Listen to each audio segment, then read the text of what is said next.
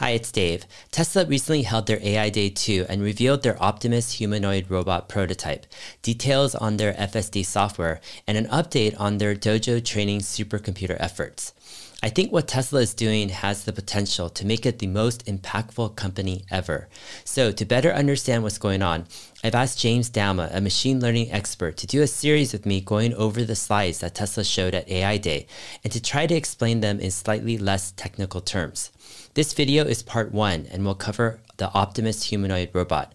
Parts 2 and 3 will be on Dojo hardware and software, and then parts 4 and 5 will be on Tesla's FSD efforts. I hope you enjoy. So I think this is the first slide in the entire show. They're telling us a couple of things about the robot. They're telling us how many degrees of freedom the robot has, both in its hands and in its body overall. And then we're getting kind of a little bit of breakdown of two major components. One is the electronics, and one is the battery pack.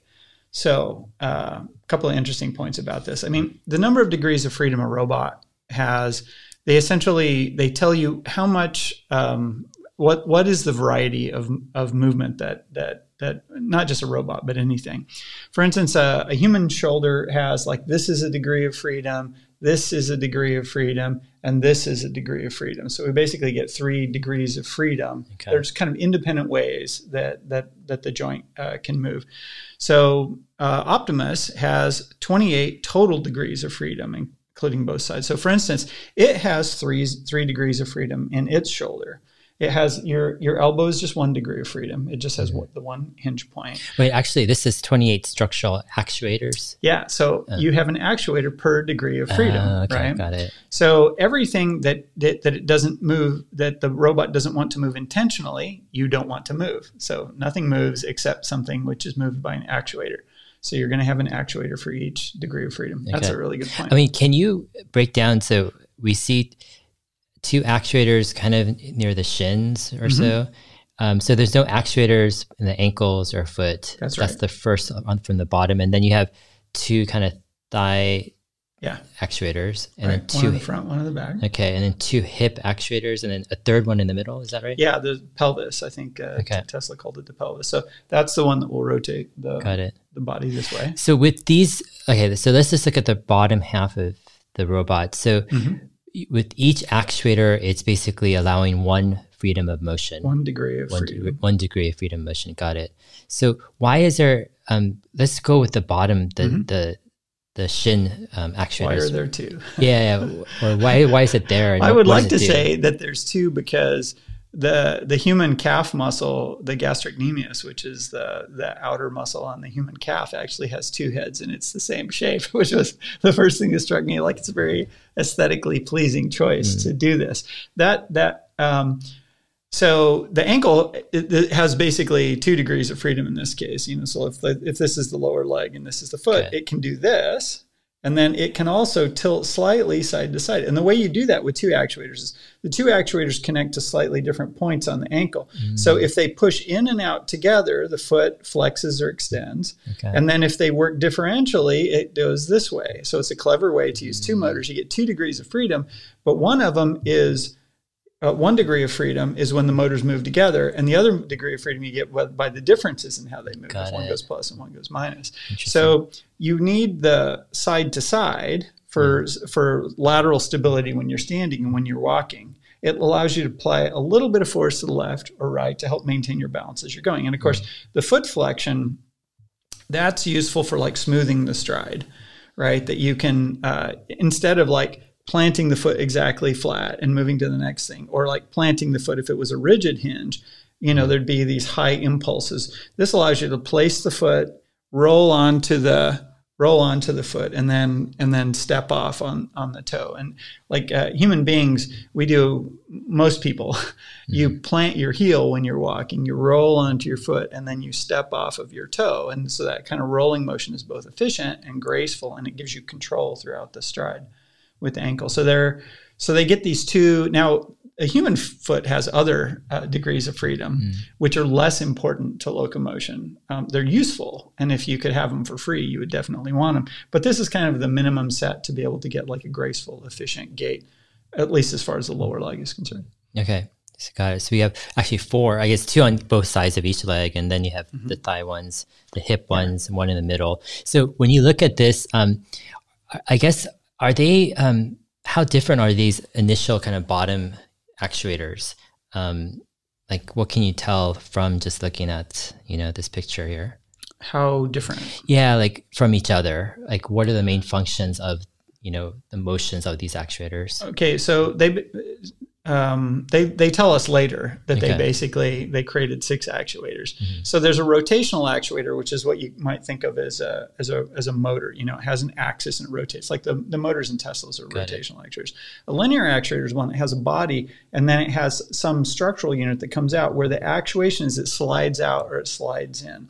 So they have 2 kinds of actuators, the rotational and the linear, and they have 3 sizes of each. So when you go through the design, first you start out by deciding how many degrees of freedom you need. And then you need to decide how much torque and power you need on each one of those degrees of freedom. You also have to decide, like, how much space do I put the actuator in? You can see, looking at this slide, that the actuators, they're actually taking up a lot of the volume of the body. Right. So how big your actuators are and how you can place them into, they want to maintain this overall human body form. How you can place them kind of constrains some of your choices. So they settled on 6, even though they have 28 structural actuators. I mean, you could imagine that they might want like 14. I mean, obviously there's left-right symmetry, and you could imagine that you might want to have a unique actuator that was totally optimized for every individual. But Tesla decided, and this is covered in a part of the talk where they talk about the actuators, that they wanted to reduce the number of actuators to reduce costs and simplify the design overall. And they decided that they could do everything they needed for all the joints. After they did a study where they basically simulated the robot, and they had it go around doing a bunch of things, picking stuff up, walking around, bending over, lifting boxes. And they looked at how much torque and power you need on each. So power is like force over speed or torque over speed. So how fast do I need it to move when it's moving powerfully, and how powerfully do I need it to move? These are kind of like 2 constraints. Then there's the question of, like, what's the physical form factor? How big is the actuator? How long is it? What does it weigh? And so on. They settled on 6 designs, and we see all 6 of those here. So the CAF is they have a large, medium, and small linear actuator, and they have a large, medium, and small rotational actuator. And we see them in a later slide. But the CAF is 2 of the medium-sized linear actuators, and the thigh, it has 2. The front muscle on a human thigh is a quadriceps, the big one on the front. The back one is a hamstring. These actuators, they don't do quite the same thing. The front linear actuator on the robot leg operates the knee, and the back one operates the hip. That is, the first one causes the bottom half of the knee to move, the bottom half of the leg to move relative to the top half of the leg, which is what your knee does. And the one in back, it actually attaches to the pelvis, and then it attaches to the upper part of the leg. So it moves the upper part of the leg relative to the hip position.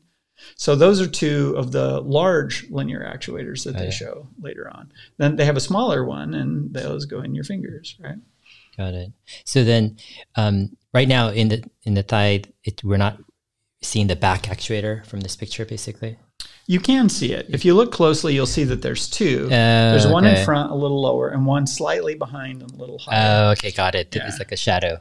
Okay. Yeah, there's some other pictures where you can see the 2 more clearly, so you'll see them there. Okay. Then, in your wrist, I mean, and in the arm, it's important to have this degree of rotational capability, right? So there are actuators in there. The hips, the pelvis is a rotational actuator because we're just rotating the upper body relative to the lower body. And then the hips are 2, I think we have 2 degrees of freedom in the hips, right? Because they can move this way. And then you can also bend, it's like forward at your hip. So there's 2 sets of actuators, and all of those are the large actuator, if I'm not mistaken, the large rotational actuator. Then, the upper body, it's got rotational actuators for doing, I mean, we have 3 for the shoulder, and then we have 1 for the elbow, and then we have, I think there's a total of 6 degrees of freedom in each arm, right? Or is it 7? 3? Yeah, it might be 7. 7, 6, 13. Yeah, that's right. So there's 7 in the arm, 6 in the leg. Then we have the pelvis, or So what is the 28th one? That accounts for 27. I must be missing one. Neck? Did you get the neck? No, there's no neck movement. The neck is rigid. Okay, got it. Okay, well, we'll bump into it as we work our way through this. Yeah, okay, yeah. So that's interesting. We kind of have a diagram of the robot that tells us the basics of what's going on. The battery and the electronics are in the torso. The head probably has sensors in it. They didn't actually tell us much about the sensors in this view. So then we have there's 2 little chunks of this slide. One of them is showing us the electronics board. So the thing that's significant about this is they went to the effort of consolidating all the electronics down to a single package, which, in the Bumble robot, it was mostly built off the shelf. I mean, they might have built some circuit boards that went into it, but the electronics is distributed in all these circuit boards all over the whole thing. Mm-hmm. Consolidating the electronics down will reduce your cost. It can simplify a lot of your wiring. It can make thermal management easier because all your heat is in one place. There's a lot of advantages to doing that. It also can reduce your total part count, make assembly more easier and whatnot. So that's a thing that you would mainly do if you were really thinking about production. So I think the interesting takeaway there, and also when we look at the battery, you look at the battery, you can see it looks like they have a die cast backing for the battery compartment. They have a stamped sheet metal top for the battery compartment. And then when we look at the insides of it, you can see kind of miniature versions of the things that we see in the Tesla battery, in like their production battery setup. Like they're not only are they putting the battery cells in, I look at this and I see a design that's designed to be manufactured in volume. Volume being, this is not something where we're going to build 10 or 100 of them. They're thinking about, if you're going to build 10,000, what makes sense? If you're going to build 100,000, what makes sense? It's that class of design. It's not because if you're only going to build 100 of them and you don't intend to extend the design, you don't put this much effort into the design because there's easier ways to make one-off things. For the electronics that are integrated here in the battery pack, how much of the robot's electronics do you think are in this pack versus, in other parts of the battery pack doesn't include the electronics. If you look at the picture, you see that blue front plate. Okay. The electronics is in like a thin package, which is like a breastplate on the front. And then in the center of the torso is the battery pack. The front of the battery pack, so the back of the battery pack is probably a structural component for the robot body, which is why you'd want to die cast it. Mm-hmm. You want to make it of some fairly beefy chunk of metal. You don't want to stamp it out of sheet metal. Mm-hmm. But the cover on the front of it, you stamp that out of sheet metal because you need a lid. It's not flat. You want it to seal because you probably want it to be watertight. You definitely want it to be fire resistant to deal with the possibility that the battery might fail. It's not clear if it doesn't look like they have liquid cooling in this battery pack. They're probably just convectively cooled. So it's just dissipating heat by thermally coupling the batteries to the outside of the case and then using convection, or that maybe there's a fan on there that. So in this picture, the robot with what are the blue items is that the electronics? The blue is the electronics, and the orange is actuators. Got it. Okay. So we see the blues kind of scattered through the body as well. Right. Electronics. And they mentioned that the hands have 11 degrees of freedom, although the hands only have 6 actuators in the hands. There's 1 for each finger, and there's 2 for the thumb, because the thumb can move this way and it can also move this way. So you've got 2. The finger's just closed, but they have 2 hinge joints on each finger. So it actually has 2 degrees of freedom because the tip can, this part of the finger can move. They have this hinge, and then they have this hinge also. They don't actually hinge this. There's just a little curved non-active point. And then the actuator the actuators for the fingers are in the hand. That's why the palm of the hand is kind of fat. And and they're tendons. So there's a spring that pushes the finger open if the motor doesn't actuate. And there's a wire that runs down the tip of the finger through the finger to a drive unit that has a little reeling spool on it that pulls the finger down. So this only counts as 1 actuator, but 2 degrees of freedom, because when you pull the tendon down, both this joint and that joint will both close. So you're kind of wraps. So the finger actuators are pulling in the fingers like this, but the spring is pushing it out. Right. So when you release the actuator, then it opens. Goes out. And so building hands Hands. So in human hands have muscles in them, like your fingers splay. You have some very small muscles in between the fingers that let you do this. The robot Optimus doesn't have this movement, doesn't have this degree of freedom. The fingers have a fixed splay and they close, but it can't do this movement right now. So Optimus would have a hard time typing on a keyboard, for instance, because it can't like move its fingers laterally to different keys. I mean, it would have to move its arm, basically, right? You could, it could. Yeah. And it'd probably be fast. Yeah, exactly. Right? And precise. It'd be great to see Optimus like working on a Nokia keyboard. Exactly. So, but you don't. So, but the power, like the major finger muscles here, they're here in your forearm. Like these are your finger muscles down here, and you can, if you put your hand here and you flex your fingers, you can feel these muscles moving. There's a set of carpal tunnels here that the tendons from these muscles run through, and then these are all tendon activated. And we have separate muscles for the different joints and whatnot. So, I mean, human hands are amazing. It's a lot of power, a lot of precision in a very, very small package. But when you're building a robot, if you have a wrist joint that's fairly flexible, putting the motors in the wrist and having an efficient cabling system that goes through a complex wrist to operate the fingers, it's pretty tricky. And they decided for now what they're going to do is just do small actuators that they can put in the palm. They have a pretty significant gear ratio, and the fingers probably won't move fast on Optimus because they need a lot of gearing, and they have a pretty small motor in there because it's got to fit inside the palm. So it'll be interesting to see over time how that aspect of the design evolves, because there's a lot of opportunity to increase the dexterity. In the short run, things that Optimus is likely to be used for don't actually require a lot of dexterity. Like if you can pick up stuff, if you can roughly manipulate, if you can pick up a water ball, pick up a water can, pick up a tool, pick up a large object, that's sufficient. It's, human hands, you can roll a pencil around your fingers, or you can roll a coin between your fingers.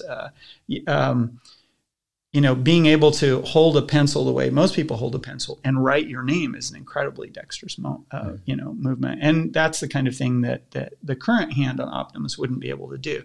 And as long as Optimus is basically doing fairly basic jobs inside a factory, you don't need a more dexterous hand. But if you get to a point where you want, if Optimus needs to tie his shoes, he's going to need better fingers, right? Basically, there are things that the current hand won't do, even though it's a pretty good hand and it will be able to do a lot. Yeah. Wow, tying shoelaces. Wow, that's going to be tying shoelaces is really hard. Yeah. Interesting. All right, so we looked at this battery pack, and then the electronics, a brief overview of actuators. How about this bot brain here? I'm guessing they're using just one system on a chip because you don't need the redundancy of full self-driving, right? I mean, it's not like safety critical, so you just need one. As long as the bot stops moving and it's in a stable position. That's kind of an interesting observation. What happens if so dynamic movements are movements where a static movement is a movement where you can stop it at any point and you won't fall over. You're stable with respect to.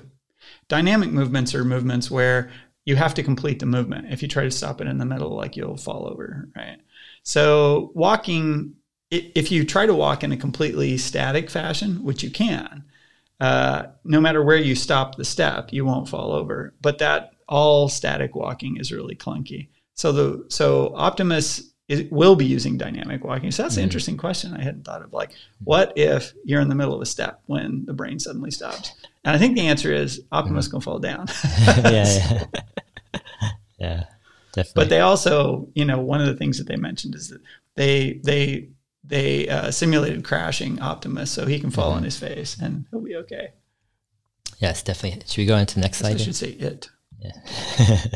Yeah. Okay, so now this is the knee joint. And you can see in this image, you can see the tops of the two actuators in the calf. Oh, yeah. Okay. On the bottom, right? Yeah. And you can see the thigh, the one on the front of the thigh and the back of the thigh. Yeah. So you can see that the one on the back of the thigh, it attaches to that triangular thing that comes down is the bottom of the pelvis. So that's the actuation point for the pelvis. And then this is the 4-bar connection that they use. I think they also have a 4-bar connection for the hip, for the back of the thigh, for the hamstring. I guess I'll call the front one the quadriceps and the back one the hamstring, because that's what we have on human beings. Got it. So is there anything else that you notice is special about that knee picture, that the previous slide? I think this slide was sort of put together because they wanted to go into this discussion of using a 4-bar joint for the knee, which, you know, we can talk about that. They have a better slide for discussing that a little bit later, so I thought we could get to it there. All right. So basically, you have 2 large actuators, right? The hamstring and the thigh. Yeah, the 2 big linear actuators are the thigh ones, and they're 2 medium-sized ones for the calf. Got it. So this is a different view of the same leg, and they're basically, in this one you can see the 4-bar. I think it's a 4-bar link. Maybe it's a 3-bar link on the pelvis, and they show the 4-bar link that's being used at the knee. And we'll talk about what that means in just a second. Okay, so this is a good place. So they spent some time talking about the mechanical joints. Why don't you just have a hinge like at the knee? And it turns out if you're a little bit more clever than a knee, than using a hinge, you can significantly change the demand on the actuators. So this graph here, you can see it's the force that the actuator, this is a linear actuator. So if you have a rotational actuator, you measure the force in torque because it's rotational force. A linear actuator, you measure it in force. So that's why on the vertical scale here is force. So then they show us from the knee being totally straight to the knee being bent from left to right. As you bend the knee, how much force the actuator has to apply. So you see we got 2 curves here. We got one that starts kind of high, is kind of low and flat in the middle, and then it goes really high at the end.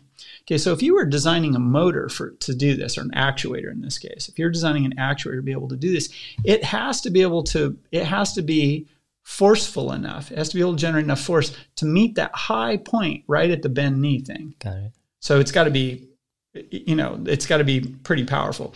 If you're clever about building the hinge joint, so that instead of having 1 point of rotation, you have multiple points of rotation, so that the amount of length that the rod travels changes as the knee rotates. Instead of just being a simple hinge, the geometry changes so that the actuator has more leverage as the knee bends. Then what you get is the other line. See that lower line with their 4-bar actuator, you can see that the peak force that the actuator ever needs to do is much lower. So that makes it a lot simpler to design a good actuator for this joint, because you only have to worry about being able to generate as much force as the highest point along that whole curve. So this was kind of a discussion about, like, why are the joints as complicated as they are, and what were the decisions that they made. And that actually, I think it leads us into, well, we can skip ahead. Okay. In this slide, when they want to explain the process of designing the actuators, they're doing a comparison between, like, here's stuff we do in a car, and here's like the kind of robot equivalent. So on the left, they're showing, well, what are things that you might evaluate the car against? 0 to 60, 50 to 80, city driving, racetrack, highway driving. You've got a few categories of stuff. Car doesn't have very many degrees of freedom. It moves forward and backwards, and you can turn the wheels. So it's like literally got 2 degrees of freedom, a car. A robot's got 28. So in the robot, you've got all, if you think about it in terms of activities instead, if you want to sort of capture the range of things that you want the body to be able to do, you have to evaluate it among all of these other things. So they have all these example activities: forward walking, walking on stairs, work with an object, squatting, and so forth. So basically, evaluating a design for robot body from a mechanical standpoint, just looking at just the most fundamental level, is a lot more complicated than the car. Obviously, you can get really fancy, but you can get arbitrarily fancy with anything. But to do the minimum necessary job for the robot compared to the minimum necessary job for the car is significantly more complicated. So in a sense that, the car's got two main actuators, which are the electric motors. And designing them, they've got a relatively small set of, constraints, like what's my 0 to 60 speed? What is it? How does it perform cruising on the highway? And then when I mix this up in city driving, like you could kind of dumb it down to a few categories. Whereas with a robot body, you've got to look at all of these other activities. And of course, to evaluate these activities, the way that you want to do it before you have your robot is you build a simulation. So then you have your simulated robot do these things, and you look for each joint, each actuator, how fast does it need to move? And how much force does it need to be able to generate to be able to do this activity with enough margin to be comfortable doing it?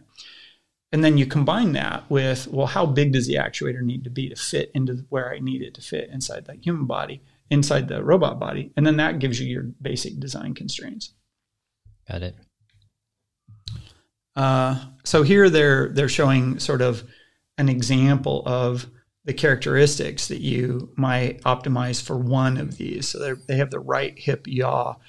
So the graph at the left, it's torque versus speed. I was describing those as the two basic, dimensions that you could think about the performance of your actuator in terms of the output you get from it, like how much force can it generate and how fast do I need it to turn. And so they were doing some activity here. They don't seem to specify. Oh, they've got, are they walking?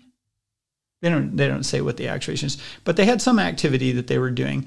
And the torque versus speed that the actuator went through, you can see how it's cycling back and forth in this graph. And so they walk a number of steps, or they do a number of repeated motions, and they kind of get an envelope, like how fast does it need to move at any given force level. And then this middle graph is kind of a different way of looking at the same trade-off. It's once again, it's torque versus speed. And then on this graph, they're also throwing in efficiency because, say that you can do the torque and speed you need, but you spend a lot of time operating in the actuator in a regime where it's got very bad efficiency, right? Well, then, you've met your constraints if it fits in the body and it does what you need it to do, but now it's going to use a ton of power. So they also want to think about that. Another thing that they can sort of optimize in this domain. Anyway, so they're basically demonstrating to us that, we had to think about this on every single joint in the body as part of the process of figuring this out. Okay, so would you say a lot of this they're doing because they're not happy with the off-the-shelf solutions?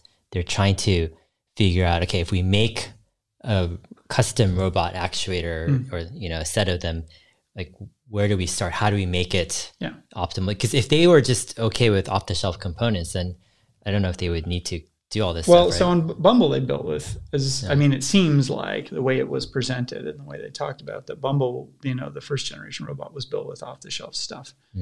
Bumble's design is really different. So probably if you restrict yourself to using off-the-shelf components, it forces a lot of other changes in the robot body that will make it more expensive, lower range of motion. There's all these trade-offs that you have to do. You definitely want to design your own actuators. Like the options are just way too constrained if you try to buy this stuff out of a catalog. These actuators that are off the shelf, what are they being used for? What's the main use? I'm guessing it's not robots at this time, right? It's other things. It could be robot arms and factory type stuff. It could be robotics in that sense. It could be, factory machinery, printers, agricultural machinery, laboratory machinery. Factories is probably a pretty good bet. There are a lot of kind of, standard, actuators, motors that you can buy off of a catalog where a manufacturer, like if, they might have an actuator that's directed at for instance, in an IC fab, you have to move integrated circuits around. You have to move these wafers around. And so You need a certain degree of precision. You can tolerate so much efficiency. It has to fit in a certain physical size. So they might make a range of actuators, or they might make a standard actuator that you can order from them, and then you can customize, ask them to make small changes. But the range of possibilities that you can get is going to be limited to, the building blocks that they have available to put together an actuator for you. There's such a huge design space for actuators that there's a pretty good chance that in any application where you're going to build a bunch of them, that designing your own is going to get you a much better trade-off. Because the closest point in the space of possibilities out there, especially if you have an unusual application like a humanoid robot, it's not like there's a huge industry making, thousands of different kinds of humanoid robots and all these standard actuators, and you can get one. This is a new application. So you're pretty likely it's to not have an actuator that meets your envelope needs, your power needs, your connection needs. So, would you say one of the big needs is efficiency? Because you've got this limited battery pack. You're not running off of, the wall electricity. So you can't ignore efficiency. Yeah, you have to optimize that to an extreme degree for everything to work in an efficient manner. I don't know how, for Optimus is, their first cut at the specs they're talking about are not super ambitious in terms of energy requirements. You can put a big enough battery in Optimus for to be able to do a reasonable amount of work with it, like 2 kilowatts and 6-8 hours of continuous work before you need to recharge it. That gives you a decent amount of leeway for given the inherent mechanical efficiency that the body, like there's a sort of physics-based irreducible amount of energy that the body needs to move. So your efficiency is how, if your mechanical efficiency and your actuator efficiency is like 80%, then your battery only needs 1.2 times the fundamental limit that the body requires. But they're probably much closer to 50% efficient or something like that in terms of, just because it's early days. This is a first try. There'd be a lot of refinement to do.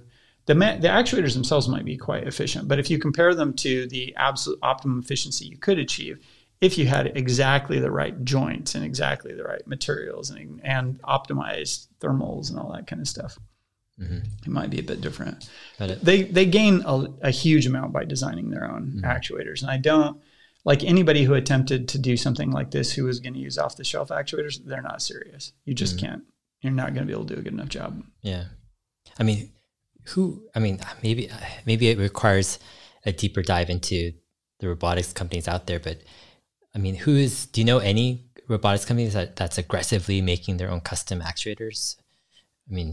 I frankly don't know enough about the details of the internal operations of those companies to know. I don't know anybody Boston Dynamics, they make their own actuators, but they don't use electrical actuators. They use a hydraulic system for controlling their bigger robots, right? The smaller Spot robot, that's an interesting question. My guess would be that Spot hadn't been made in enough volume. But the other thing, like Boston Dynamics, they don't have to custom make their own actuator. Like if you were a typical robotics company, what you would do is you would go to an actuator company and you would do a design study and you'd go talk to them and say, we need an actuator. We'd like it to do this. What can you do for us? And then that would become a design collaboration. They'd come back and say, well, we could do this. And you'd look at it and say, well, that doesn't have enough of this and it's got too much of that. And I'd like better efficiency. And then they'd tweak it a little and you'd go back and forth. And eventually they'd come up with something and then you'd contract them to manufacture it for you. Tesla happens to have enormous expertise in electromagnetic actuators, which is one of the reasons why I wanted to see them doing this. Because long-term, doing the actuators, doing a really good job of the actuators is going to be a big part of getting really good body for a humanoid robot. All right. For this slide here, reduction of unique actuator design. So I'm guessing this is where they try to pare it down to their 6 choices of actuators. So you can see each one of these graphs is, now they had another one where it's the same thing, but with fewer colors. It was black and white.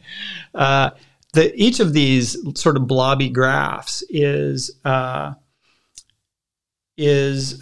tried, each one of those blobby graphs, it has a bunch of dots, and each one of those dots is a different actuator trade-off design, if you will. And you want the once again, this is what was I forget what the axes were on this graph. But essentially, the red X's that you can see on the bottom are the actuator that they designed, because it's got the best, it has the best performance characteristics. Basically, this actuator on this graph, lower and to the left, is a better design for what you want. So when you consider every joint individually, and you consider all the different actuators that you could use for that joint, what you're going to do is you're going to end up with this graph, and you go and you pick one of the ones that's toward the lower left as a design that you want to go with. In this case, they didn't want to make 28 different actuators or 14 different actuators. They wanted to know how few could we do and still have a good design. So in these graphs, there's overlap between the actuators, and for the different actions, you can see they basically color code each of the different 6 basic actuators they have, and they basically show that for every single one of the actuators they need in the robot body, at least one of the 6 they chose is pretty close. It's close enough as makes no difference. So they can end up just making 6 actuator designs instead of making 14. Mm-hmm. Got it. And so that's an interesting design study also. I mean, every single one of the dots in those plots is a different actuator that they considered building with different performance characteristics. And at the end of the day, they decided on the 2 performance characteristics that were the trade-off that they most wanted to look at. And they picked the actuator that was, had the lowest value on both of those 2 performance characteristics. Mm-hmm. So what is the robot body besides these actuators? So you've got these actuators, you've got the electronics, I'm guessing connecting, right, all the actuators together with the batteries, also the computer to control them. Skeleton and joints, the mechanicals of the body. So the rest of it is to fill out the body, basically? Well, it's structural. Okay. Right. So the actuators, for instance, that 4-bar link on the knee. Well, first of all, the knee itself is, you have a bone in a body, which is the thing that your muscles act on to move your limb. And, Optimus has bones, and he has these structural elements. And then where the bones come together, you need a joint. And the joint will have an actuation point, a rotation point around where the joints, the 2 halves of the joint move relative to one another. And it's the actuator's job to supply the force to allow the joint to forcefully open or forcefully close. Got it. So you've got the joints, you've got the bones or the structure, right? The actuators, electronics, and then you've got probably the skin or the appearance outside of it. Yeah. I mean, they'll put a plastic carapace on it. And, I wouldn't be surprised if they make,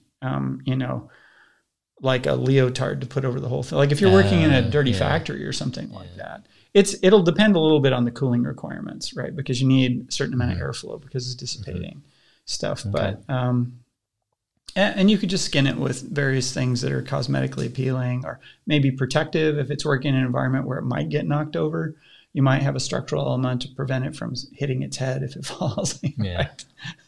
Or something important and getting bumped.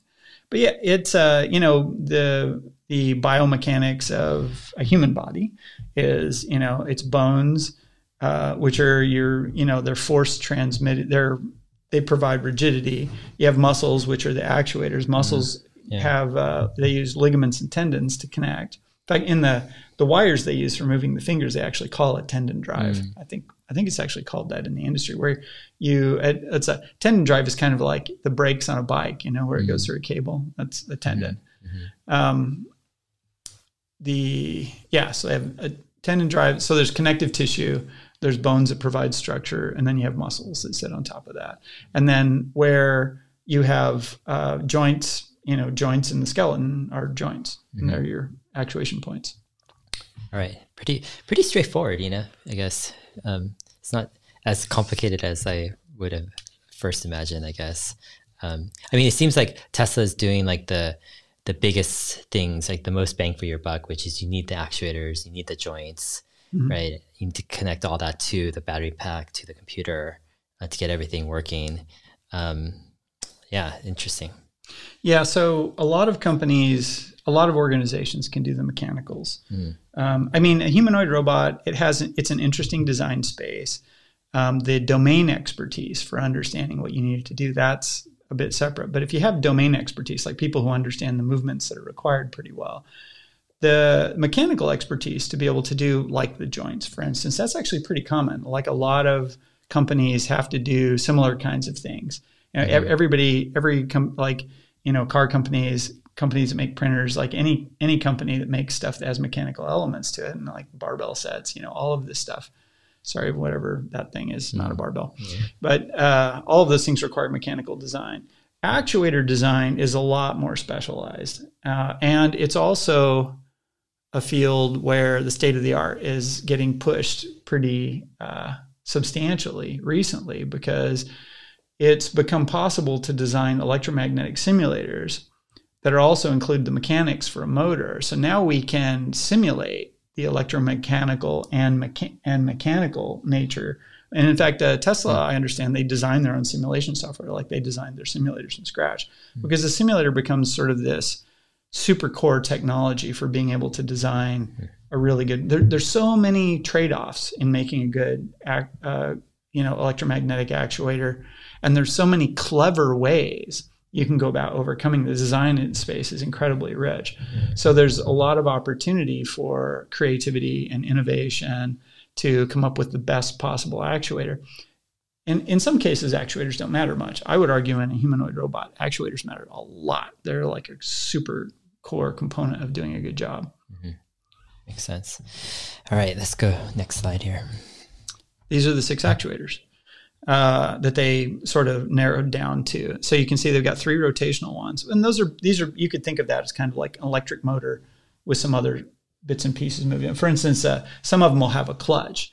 So an electric motor, when you aren't applying force to it, it spins really freely. But sometimes you don't want it to spin freely. You want to bend the elbow and you want it to stay there, and you don't want to have to keep putting energy in. So you might put a brake in there or a clutch, something to lock it in place when it gets there, because that allows you to stop expending energy. You might want to know how much force you're applying. So you might have a force sensor, torque sensor in there. You might want to know the position. You might need a position sensor. It tells you what's the exact angle of it, how fast is it moving exactly. So there are other things, and all of that stuff frequently will get lumped into the actuator. So like it's not just the electric motor, you put the sensors. And I think that's covered a little later. In the lower 3 actuators are screw drive. They're ball bearing screw drive linear actuators. So the main part of the body, the cylindrical fat part of it, is a motor that spins. The inside of that motor has a screw thread, and there's a screw on the rod that slides in and out. So the motor spins and it screws it in or screws it out. Now, in this case, the screw is not just like a regular threaded screw. It's a semicircular groove that runs around, and they have ball bearings that run inside those things. So it's very low friction. In fact, you can back drive these, which is like, even though it's a screw, you can pick up one of these actuators and you can slide it in and out with your fingers, because the movement is smooth enough to allow that to go. So that's the linear actuator. So it's a linear actuator because it drives in a straight line. Got it. The others are rotational actuators. The linear actuator is still rotating though, right? So so there's a rotating component inside that turns a screw drive. That goes in and out. So imagine that you have a bolt and a nut, right? And you hold the bolt still. If you just turn the nut, it'll push the bolt. You turn it that way or you turn it this way, right? And that's basically what's going on. The motor's the nut and it turns, and the linear actuator is the bolt part. It slides in and out according to that. So whether it's these rotary or these linear actuators, they're driven, is it electromagnetic? Yes. Okay. It's a rotating electric motor, right? So how different is this from electric motors, these actuators? Well, in certain respects, they're really similar. An electric motor, there are, several different ways you can design an electric motor. But at the end of the day, you have a coil of wire, which is broken up into typically 3 or more different circuits. And you energize one circuit and it creates a static magnetic field. You energize another circuit and it creates a similar but rotated magnetic field. Mm-hmm. If you have a third circuit, you get yet more rotated. So this is like Nikola Tesla's original invention of the three-phase motor was that, if you have a winding, another winding, and a third winding, and then you put an armature inside that. Now, the armature could have just like a fixed magnet on it. For instance, this is the stator and this is a rotator, rotor. The rotator could have a fixed magnet on it. So, if this is north-south and the coil is making it north-south, then the magnet wants to align. Now, if I turn this coil off and I energize this one, and this is north, that wants to turn to that. Mm-hmm. The third coil turns it further. And if you have two, you can make the motor rotate. But two has this funny kind of characteristic where sometimes the motor it doesn't care if it rotates forward or backwards because of the way the field rotates on that thing. With three coils, you get fine control. It's a very efficient motor. And the more coils beyond three that you do, you can get even more fine-grained ability. At the limit, what you're doing is you're creating a magnetic field inside this coil, and you're rotating it. So when you energize these, like if you have three and you energize them with sine waves that are 60 degrees out of phase, what you can do is you can create a magnetic field, and you can create a very smooth magnetic field, and you can rotate it continuously as the phases shift. The peak of the magnetic field goes. So if you stick a magnet inside that field, it wants to rotate with the field. You're generating a force, and to get even more power, we can build electromagnets that are very strong compared to permanent magnets in many respects. And so another thing you can do is you can put a coil on the inside too. So you're generating the coil on the inside and the coil on the outside. And so, Tesla's motors basically do this. Tesla's original motor that they did in the Model S, it didn't have magnets and it didn't need it. Actually, that one's a little bit different. That's an induction motor where the rotor itself is actually a slab of copper, essentially. So the coils induce a current in the copper that generates a magnetic field, and then they act on that magnetic field directly. It's super clever. That was Tesla's induction motor. And there are other designs. They use a different design in the Model 3 and even different designs later. But all of these are electric motors. It's an amazingly rich space of clever designs that you can do. Mm-hmm. Interesting. Got it. You were at the AI Day. You were able to see some of the actuators, right? That's actually the first booth I went to. Yeah. I was interested in the actuators. I saw the sign. I went over and started talking to somebody who was there. Yeah, it was really cool. It was great to be able to talk to him. All right. Next slide. Okay, so there's a little bit of detail. So here we see a cutaway of the linear actuator on the right. Then you can see the planetary roller. So these are the ball bearings inside the little screw tracks. So what is a cutaway? So you can kind of see in the orange bit at the end, you can see the ends of the coils that make the sort of long, skinny electric motor that spins on the outside and then turns the screw that pulls that ball bearing thing in. The rotator, the rotating actuator on the left, they're basically showing us a cutaway that has, so this one has a mechanical clutch in it. So it can actually, a brake gives you the ability to lock the position of the rotor. A clutch allows you to disconnect the rotor from the actuator. So basically you're not mechanically collected. So maybe you could move the arm without the thing having to be actuated, or you could allow a joint to move without having to energize it. Got it. This is the next slide on that. So this slide is a different kind of tearaway of the same two motors with some different details. They had a couple of stages that they went through, and I took each one of these slides so we could talk about the bits. One of the problems that you run into using rotary actuators on humanoid robots is that the amount of torque that you can, that is the amount of rotational force that you can generate with electric motors, is very high at zero velocity. And then as they go faster, eventually, once you're turning fast enough, the amount of rotation, the amount of force falls off. But that doesn't fall off until you get to really high speed.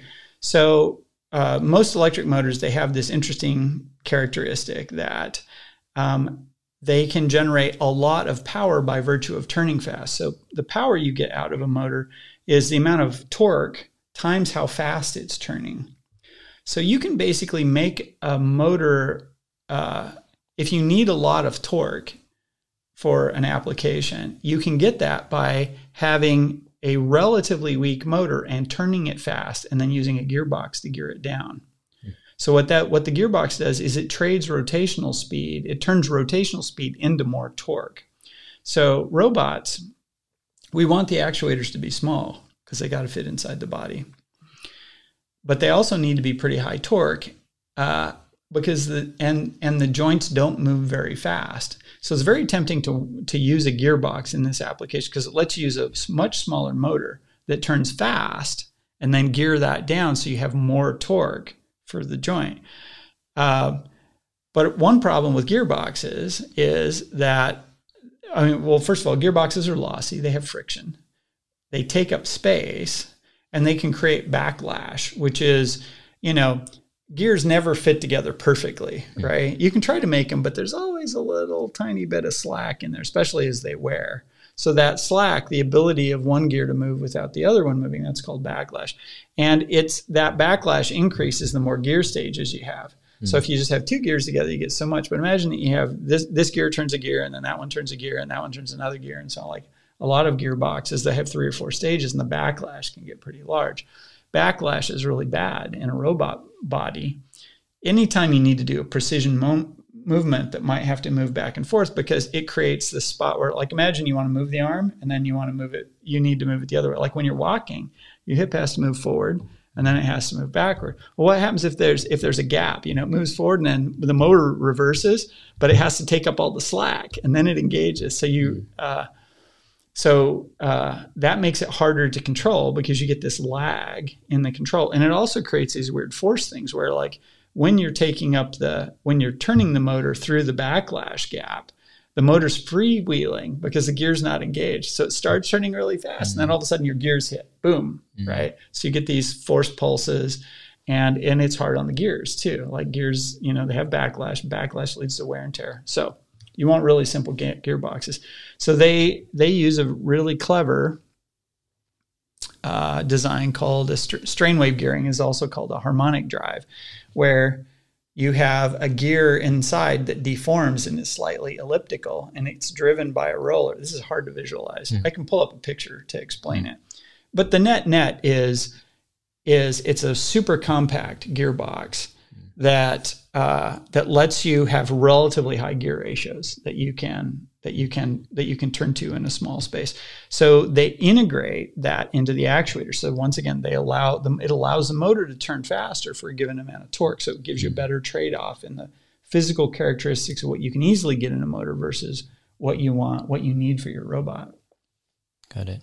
And then, they describe various sorts of bearings that are designed to stabilize against axial loads and lateral loads on the body also needs, because these actuators they become structural members because we're literally hanging the arm off of this. It needs to have a lot of structural rigidity against different types of forces that would go on. So the actuator designers are walking us through the different things that they pulled in here. So this isn't just an electric. This is not just a simple electric motor. There's a lot of stuff going on inside each one of these actuators. Yeah. Should we move on? Yes. Okay. Another cutaway. Even more bells and whistles that they have inside these things. Now they're showing us the magnets.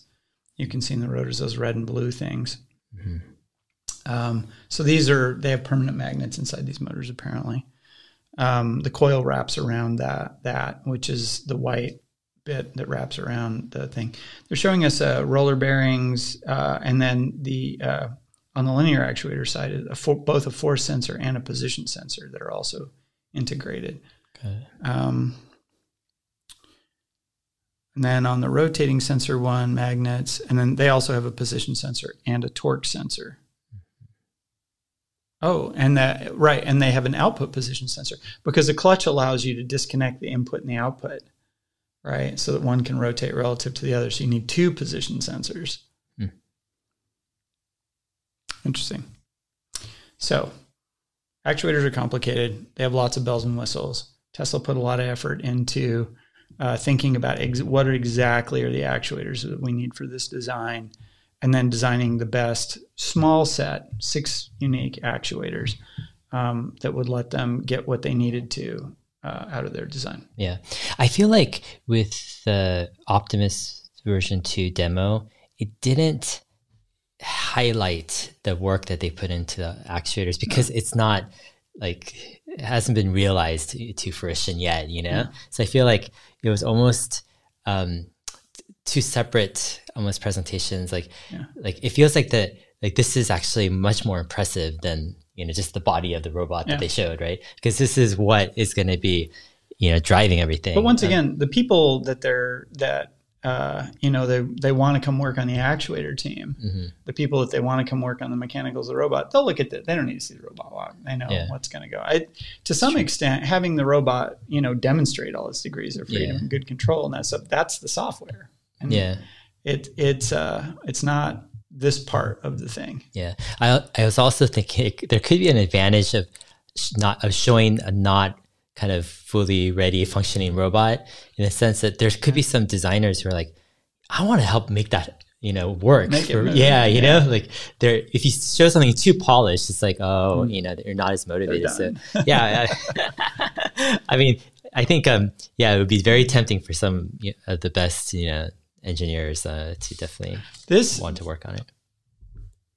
I mean, I don't know to what extent people like in the mechanical space would understand what a long road this is going to be.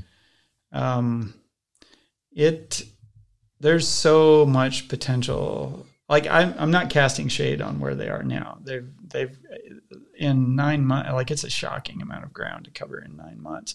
When you started, like they're really kind of starting from first principles on this thing. They really went back to the drawing board and rethought all the different elements of this. And that, you know, I think they'll have built everything from raw materials in this robot, right? I mean, not the printed circuit board. Yeah. You know, maybe they make the batteries too, but you know, the case is you make that out of raw metal, right? It's just cast, you know, it's sheet metal, stamped casing. These, I understand at the current stage, they're 3D printing most of the elements of these actuators and then milling them down. I mean, they're literally being made from billets of metal and strings of copper wire. They're not. You know, they're going all the way back to the beginning in order to design this thing. Yeah, I mean, I was thinking there's a lot less suppliers they'll need to rely on, you know, for the robot. I think. Yeah, it's interesting. I mean, it doesn't say. I mean, God, it looks like the position sensors. I was thinking like you know, are they buying an optical encoder? It doesn't look like optical encoder is a kind of position sensor. Maybe specialized materials for the torque sensors and stuff. Yeah, I mean, but that, once again, that's a material. You know, they're probably buying the ball bearings, right? There are some things that they're definitely buying in here, right? Yeah. So they're not manufacturing their own rod stock. They probably buy stainless steel rod. Got it. Okay. Yes, I see it. Yep. The hand design. So we talked a little bit about this already. Biologically inspired design. In this case, it's like we got 5 fingers. Why 5 fingers? They talked about that because we want it to be a drop-in for things human beings do. And there are a lot of things that human beings do that work best if you have 5 fingers. The thumb is a little awkward. It's not quite a biologically, it's pretty good. It's an opposable thumb, and it has the minimum 2 degrees of motion that you need to be able to do stuff. And they were constrained, as we said before, they needed to get all the actuators in the hand. because that really simplifies the wrist design and releases a lot of constraints. So this is the kind of thing that you could see a lot of change in the future. Potentially, it could be at some point they decide they want a much stronger grip, or they want the fingers to move a lot faster, or they want to flatten the palm. Actually, so one of the constraints, the palm is actually thick enough right now that, like, if your palm is too thick, there's some kinds of tools that don't work quite as well. So right now, Optimus has to hold a tool kind of up close to his fingers. A human being, you hold a tool right across your palm, but Optimus palm is a little bit too fit for that.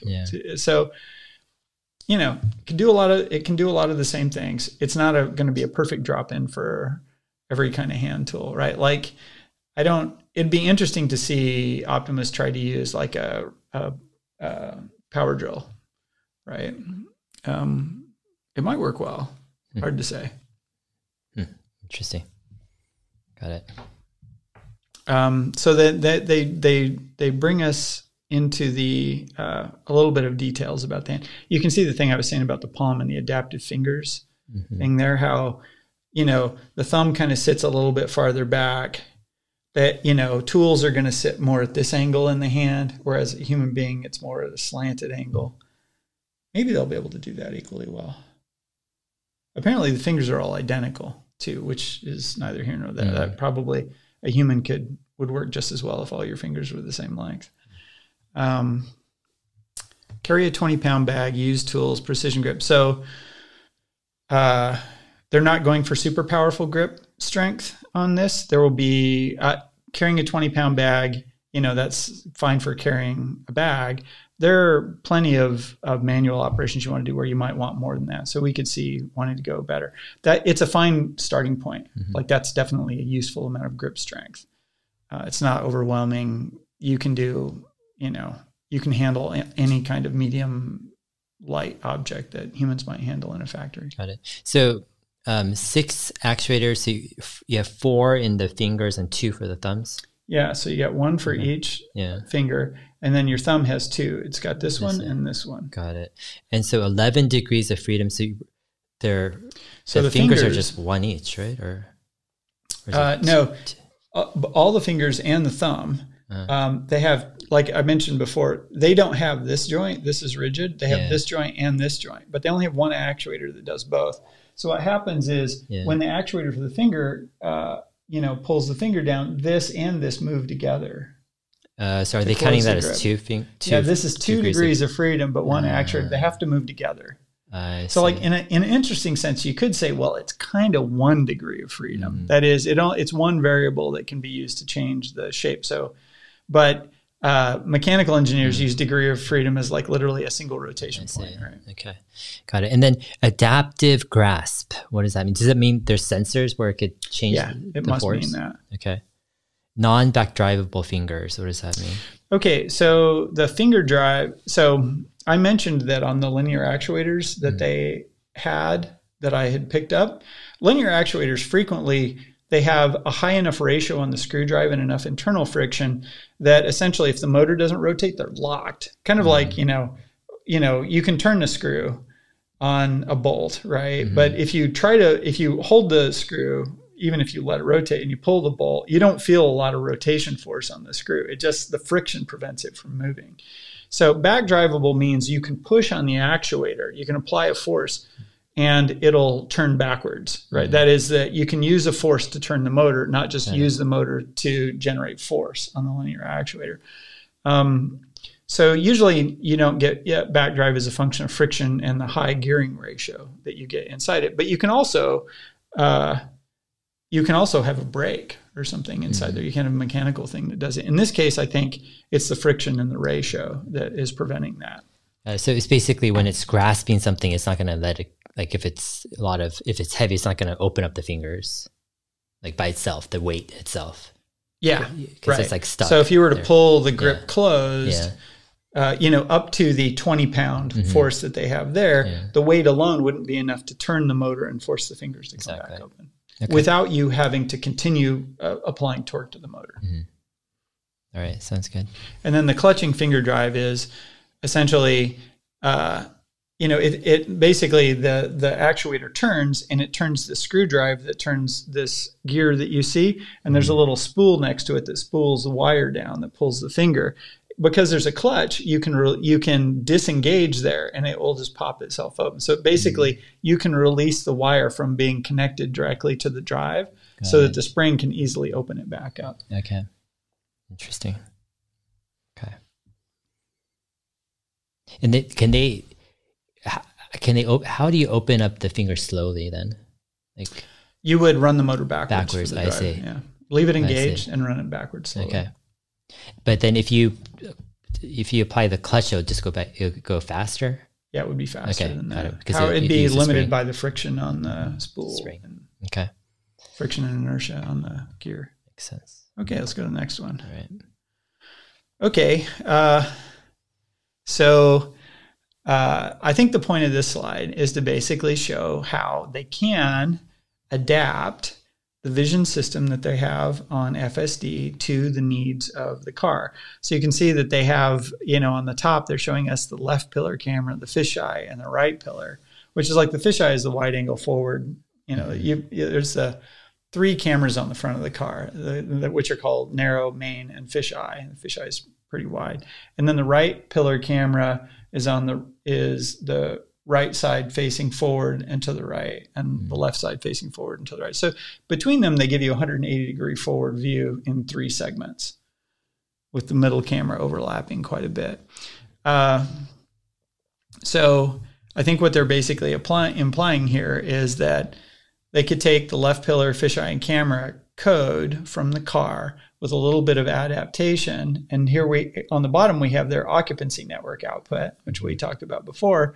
And you can essentially take that network, plug it right in the occupancy network, and Optimus has a pretty good sense of what's around him, like just with that. Yeah. Now there is a little bit of an adaptation. You can see the little voxel cubes are much smaller for Optimus, and he's got a much taller stack of them. The 30 centimeter odd voxel size for the car means that the car only needs to see up about 10, because that's well above the height of the car. And if you look at the voxel maps for the car, that's what you see. You see about 10 voxels stacked up, and then they go out, 100 meters or something like that. In Optimus' case, like, he cares a lot less. Is it okay to call him he? Is that a guy's name, Optimus? Could that be a girl's name? I am anthropomorphizing my anthropomorphic object here. It doesn't, he doesn't need to see 100 meters, right? Yeah. So you can spend less of your occupancy resources trying to see far away because you're moving fast in the case of a car, and you can spend more of it getting more resolution and being able to see higher. Got it. So they're adapting basically. Yeah. The Optimus network. But yeah, to a first approximation, you could take pretty much the same code, change some of the parameters like the output, tensor sizes and dimensions and pretty much run the same thing, run different training data on it. So, somebody puts on some glasses, runs around headquarters and captures a bunch of data. Maybe they made a hat with a fisheye and a couple of pillars so that employees could run around inside and gather some rough data to do their initial occupancy maps for this. And then, once you've got Optimus walking around, he can gather his own data. Because that's how that's how FSD did it. They gathered data, right? And they did this self-supervised, hybrid kind of training system to basically build up all of the front end that they needed to get to the occupancy network. So you would probably not use much of the same data for various reasons, not the least of which is the output is a different shape. We talked about the voxels being different sizes, and you need more of them, and they're a different layout. So the voxels from the car, that you can't use that training data here. Can Tesla, do something where, like how they using cars to do multi-trip kind of, establishing a ground truth, but then taking that into simulation? Can they do something like with Optimus where they just have multi-trips through the office? That would work. Come up with better and better ground truth that leads to simulated environments, and then train them. Of course, what constitutes ground truth for a robot is a little bit weirder. Like, you know, he's got no lane lines, he's got no stop signs. You know, a lot of the things that you mark in the car that are, you know, the sort of, you know, invariant aspects of the environment that it's moving through. Like in traffic, it kind of is invariant, right? I mean, usually you drive down the road and you got 2 lane lines and there's nothing but asphalt in between them, unless there's another road user there. Whereas like in a human environment, there are more things that could move around. You can kind of, I mean, you can see they've got, in this scene, they've got Optimus like walking down an aisle, which is kind of like a road. Like he's got to pass through a bunch of obstacles. So a lot of the basic concept still applies. But the boundaries, like it wouldn't be surprising if every time you walk down this hallway, some of those boxes have moved, right? So it might be a bit more dynamic for an environment. But you know, they've in this, they've clearly all the white stuff is presumably static objects, and then you've got these 2 green things which are employees, right? So those are dynamic objects moving through the environment, which they're you know, the occupancy network labels blocks as dynamic if it sees them moving relative to the background. We saw that in, you know, in the little bus thing where they had the articulated bus that pulls out in a lane.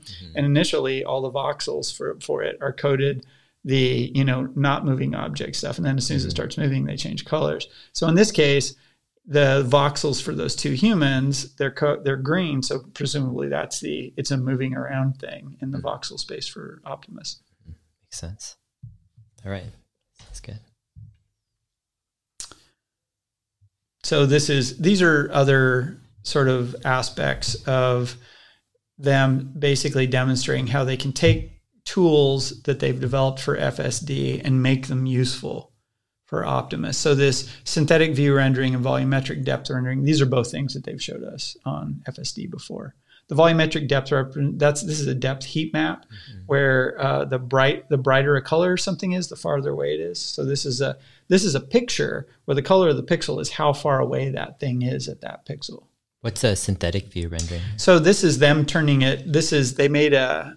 I can't tell if this is Unreal Engine or not, or a Nerf. So they're doing one of 2 things. So they're taking the volumetric rendering and they're generating a Nerf from it, or, you know, which is something that they do in FSD. And the point of this is not so much to talk about how this is useful, but to show that they have all these tools that they developed for FSD, and there's a whole lot of them that they can immediately apply to the problem of getting Optimus trained up. Got it. Okay. Visual navigation. So they're showing that they're using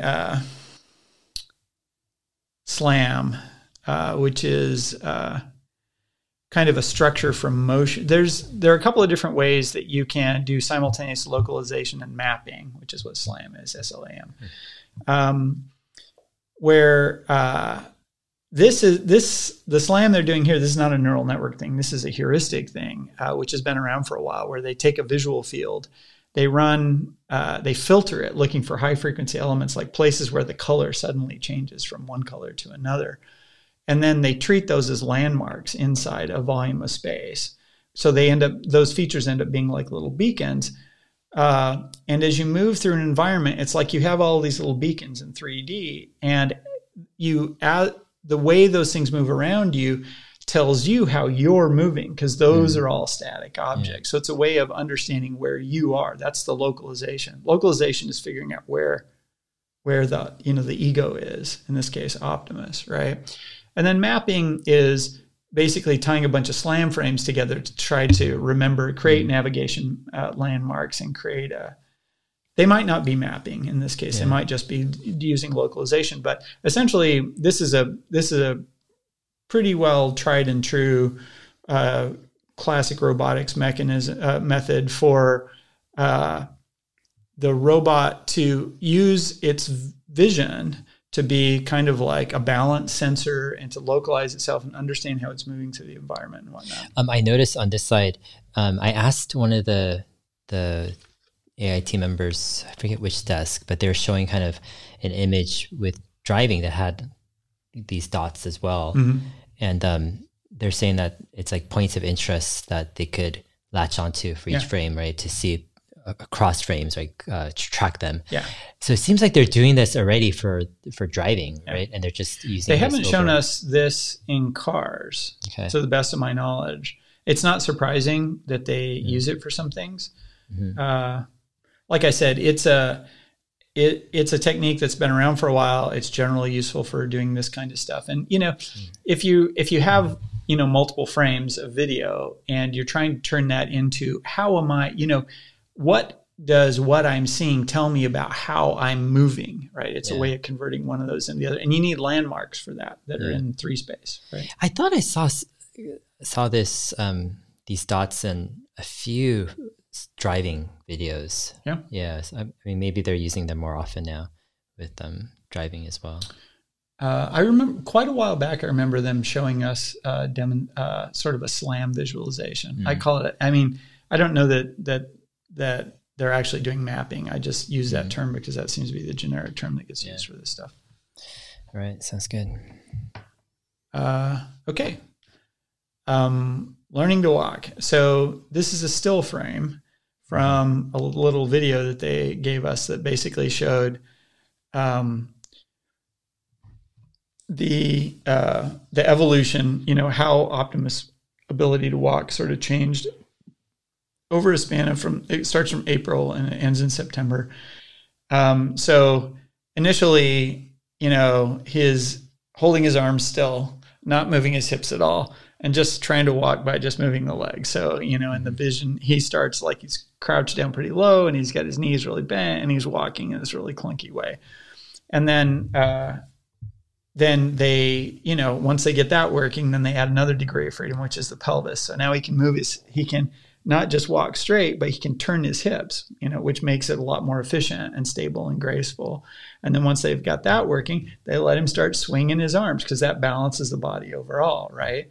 And then it gets even more smooth. And then toe off is when instead of placing the foot flat, you go down with your heel, you roll forward, and then you step off your toe as you go. So it makes your stride longer and makes it so your head doesn't move up and down so much. Interesting. So, and they did this, like they started in April. Yeah. And April, May, June. So it took them, so they basically had 2 or 3 months to before they had the basics working well enough that they integrated the pelvis. And then it took them 1 month to go from pelvis to adding the arms. And it took them 1 more month from August to September to get the toe off. So where are they now? October, November, December. Yeah. The progress would be pretty quick. I mean, do you think this timeline, is it for this version 2, I guess, of Optimus, or is it for the Bumble C timeline? Or they're showing us Optimus.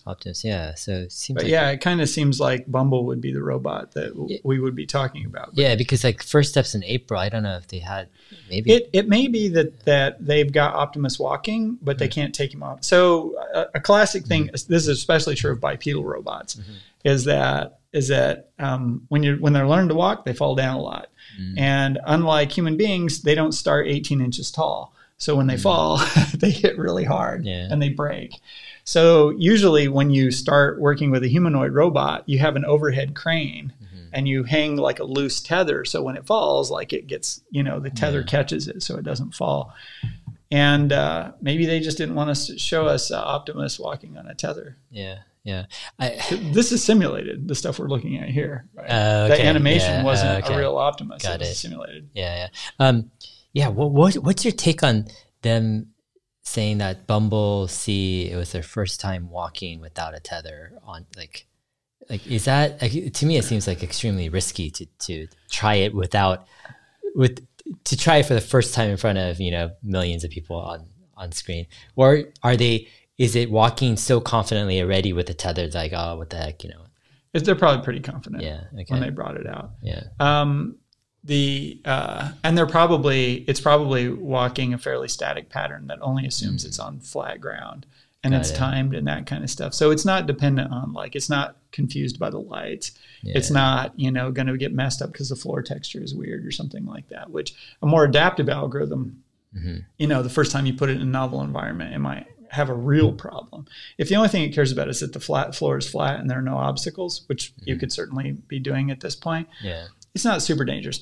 In in practice, when you're working with humanoid robots, you just never take them off the tether. You know, because you never know when some silly thing's going to happen. Then you break the robot, and then you got to spend 2 days fixing it, right? Yeah. You just keep it on the tether the whole time. So that may be, you know, it does show some confidence. I don't want to say there's no confidence there at all.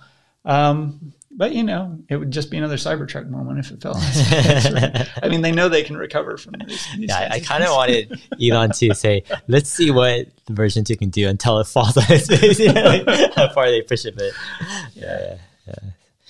All right, sounds good. Any other slides here? Is that the last one? Oh, wow. We got through all of them. Okay. Oh, what do you know? So I guess that's one video down. Yeah. Yeah, fun. Actually, I love this approach, actually. Just like focusing on the slides and the technical stuff helps me to appreciate it more.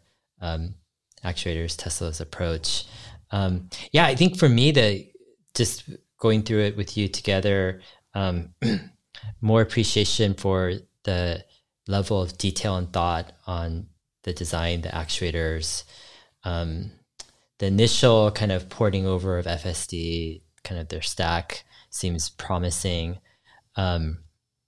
It seems like, you know, there aren't any kind of red flags. It seems like they're doing the right things, like in terms of getting the body together, you know, making the right decisions with, you know, the battery pack, the joints, the whole thing, working on the brain simultaneously with FSD.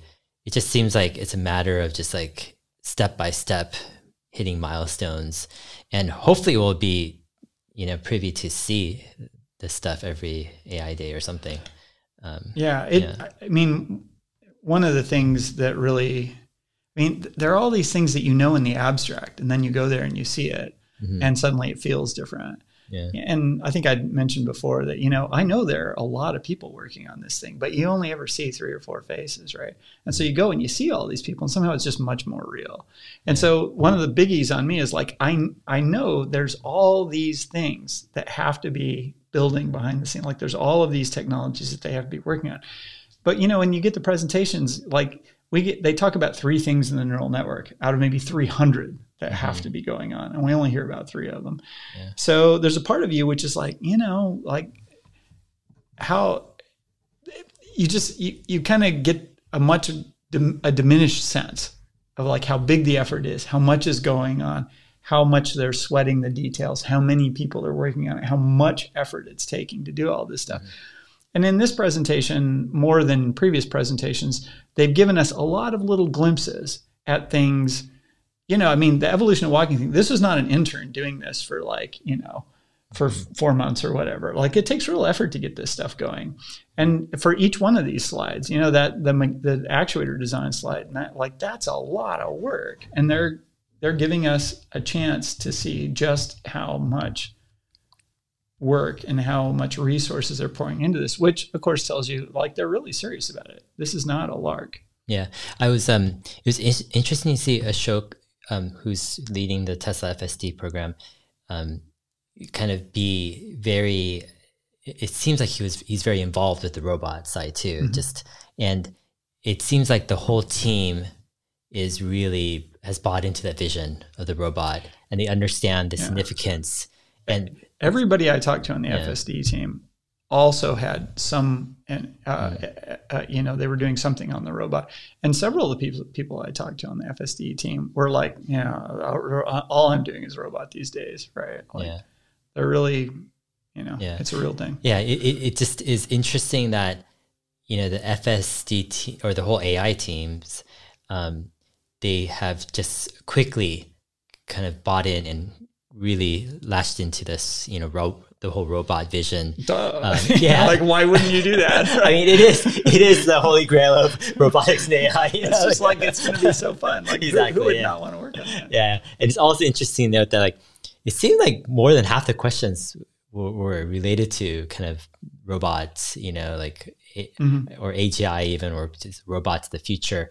And it just seems like it crystallizes the future of Tesla's AI path more concretely than just FSD or robotaxi. Like, that's cool, like transporting people, you know, and these smart like AI cars, etc.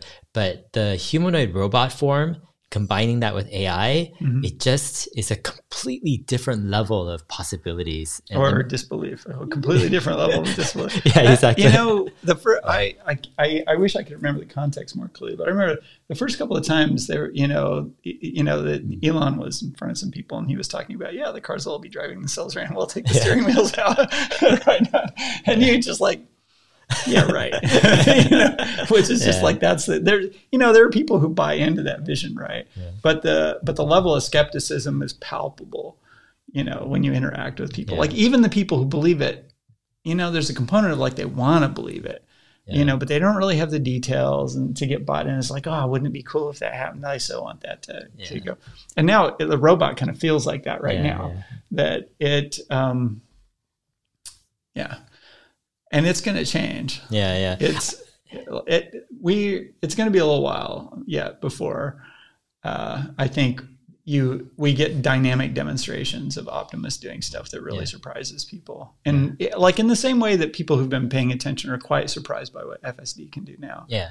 I think one of the biggest bullish things about Optimus is the rate of progress with FSD right now. Mm-hmm. It's like compared to a year ago when I think it was back in like summer of last year, we were testing it out together.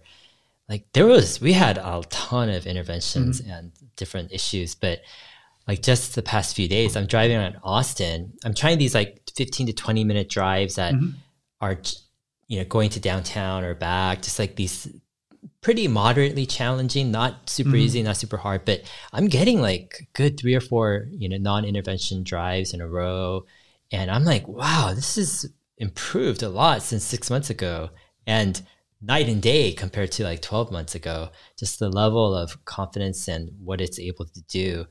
And that, it's like, to me, that's one of the, I won't say missed stories, but it really feels like it kind of creeps up on you. Yeah. Right? It feels like in the bigger kind of general public knowledge or kind of closeness to, they're just not tracking the progress. It's just they're not aware of it. Yep. But if you're driving this car every day or you're tracking it, you're like, wow, this is crazy. This car is like getting really, really good fast, even though it's still like, it's the way to know what FSD is doing. Like you can study the tech and you can read the numbers and we can think about the interventions and we can talk about, like all the YouTube videos and that kind of stuff, but there is no substitute for driving it a lot over time and seeing the error. Like that's how you know what the case is, because it's just too hard to explain. It's like I was going through these curvy roads, and then it just like stops it slows down at the right time, speeds up, slows down around the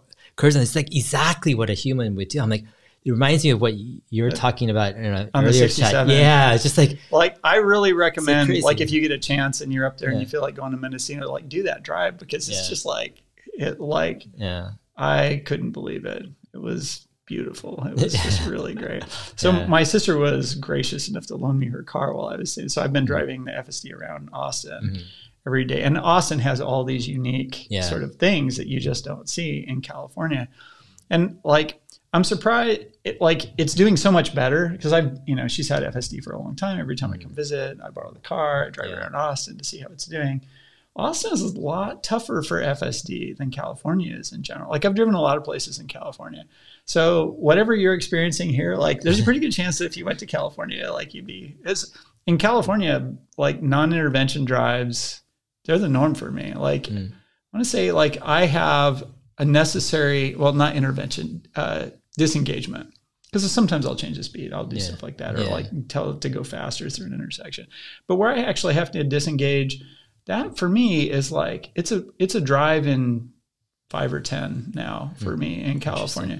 And I've had more disengagements since it's been surprising and disappointing to me. Yeah. Like I drove from coming from my mom's house over to here was a 45-minute drive across multiple things. Yeah. And I had a disengagement, and it really bummed me out that there was a disengagement, right? Because some truck pulling a trailer like pulled over and the car followed it, and I had to turn left right away. And I'm like, I don't want to do that. So I disengaged and put it back on the thing. But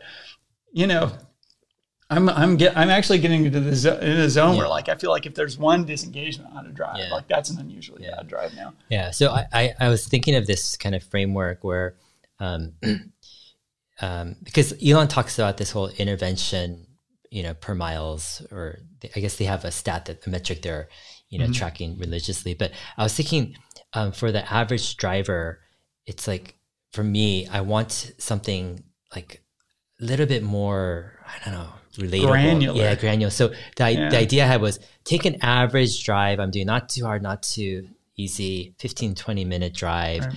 How many of those trips am I doing consecutively without an intervention, right? So I think I'm in that, at least for my personal experience, I'm in that between 1 and 10 kind of drives in a row, comfortably, where, it's like I can expect a good, non-intervention drive, and then maybe a few after, I don't know how long, but it's somewhere between that 1 and 10. I'm thinking, it just seems like next year we're headed to, I don't know what period of the time, but between a 10 and 100 drives, and then we'll get to between 100 and 1,000 drives where it's consecutive, right? Let's say 200 drives without an intervention. I think there's some level after 1,000 drives in a row consecutively, it's really good. And I think that's when we talk about robotaxi as I mean, Tesla might be able to release it earlier in more, I don't know, limited environments, but after 1,000 drives in a row, as long as the car can manage those still infrequent interventions in a safe way, then we're looking at something that I think we could start not just the rollout, but the scaling. And then you'll get probably quickly to 10,000, trips in a row. So yeah, I think we're kind of, marching toward that. I feel like this year was a monumental year where FSD beta moved into that 1 to 10 trip kind of milestone. So progress feels like it speeds up when it feels like it's crossing some human relatable threshold. But I would argue that FSD's its progress hasn't sped up. It's just getting closer to things that we can relate to. When you go from 10 interventions down to 1, that doesn't feel as meaningful as going from 1 to 0.1. Right. It's like you cross some threshold where it becomes really notable. This is really qualitatively different than it was before in human terms. Yeah. It's been really exciting to watch. It just feels like, the progress has been obviously fast before that, but it just feels like it's reaching the area of human competence, and that's gets people to notice it. It's like, wow, it drives as good as me, or it's better than me. There's better a bunch sometimes. Of things. I notice making lane changes in complicated traffic situations. I can't see in multiple directions at one time. And so I kind of I'll be timid about moving into a lane where I'm not sure if a car's coming up on. This is a thing in Austin, the slew rate you get between lanes in terms of speed. It's super rare for me in California to be in a lane and having somebody in the adjacent lane moving 20 miles an hour faster than I am when I'm on a highway. But that happens to me every day here. And so I'm kind of timid about, moving into the fast lane, because sometimes the guy's coming up on you fast and you do your lane change and he pops into that lane just as you do, right? And you can't see him because he's behind a car that's behind you. And so that's made me a bit more timid. And yesterday I had that happen to me literally 3 times in a row. I was in a lane, the car wanted to make a lane change. It starts to make the lane change. Everything looks fine. And then the car's pulling back the lane. I look at when some guy's come around behind the car and he's going really fast. I'm like, woo. And then it starts the lane change and then it happens again. Right. So that's the kind of thing that can make a really timid driver out of you. And it makes me really happy to have a safety system looking out for me in that situation. Yeah, definitely. All right. We're here wrapping up our video on Optimus, deep dive on the slides that Tesla gave. We still have 2 other parts. One is on Tesla's FSD stack, which is the longest section, by far, and then Dojo as well. And so we'll decide which to do first after this video. So stay tuned and check out our next video in this series. We'll see you guys.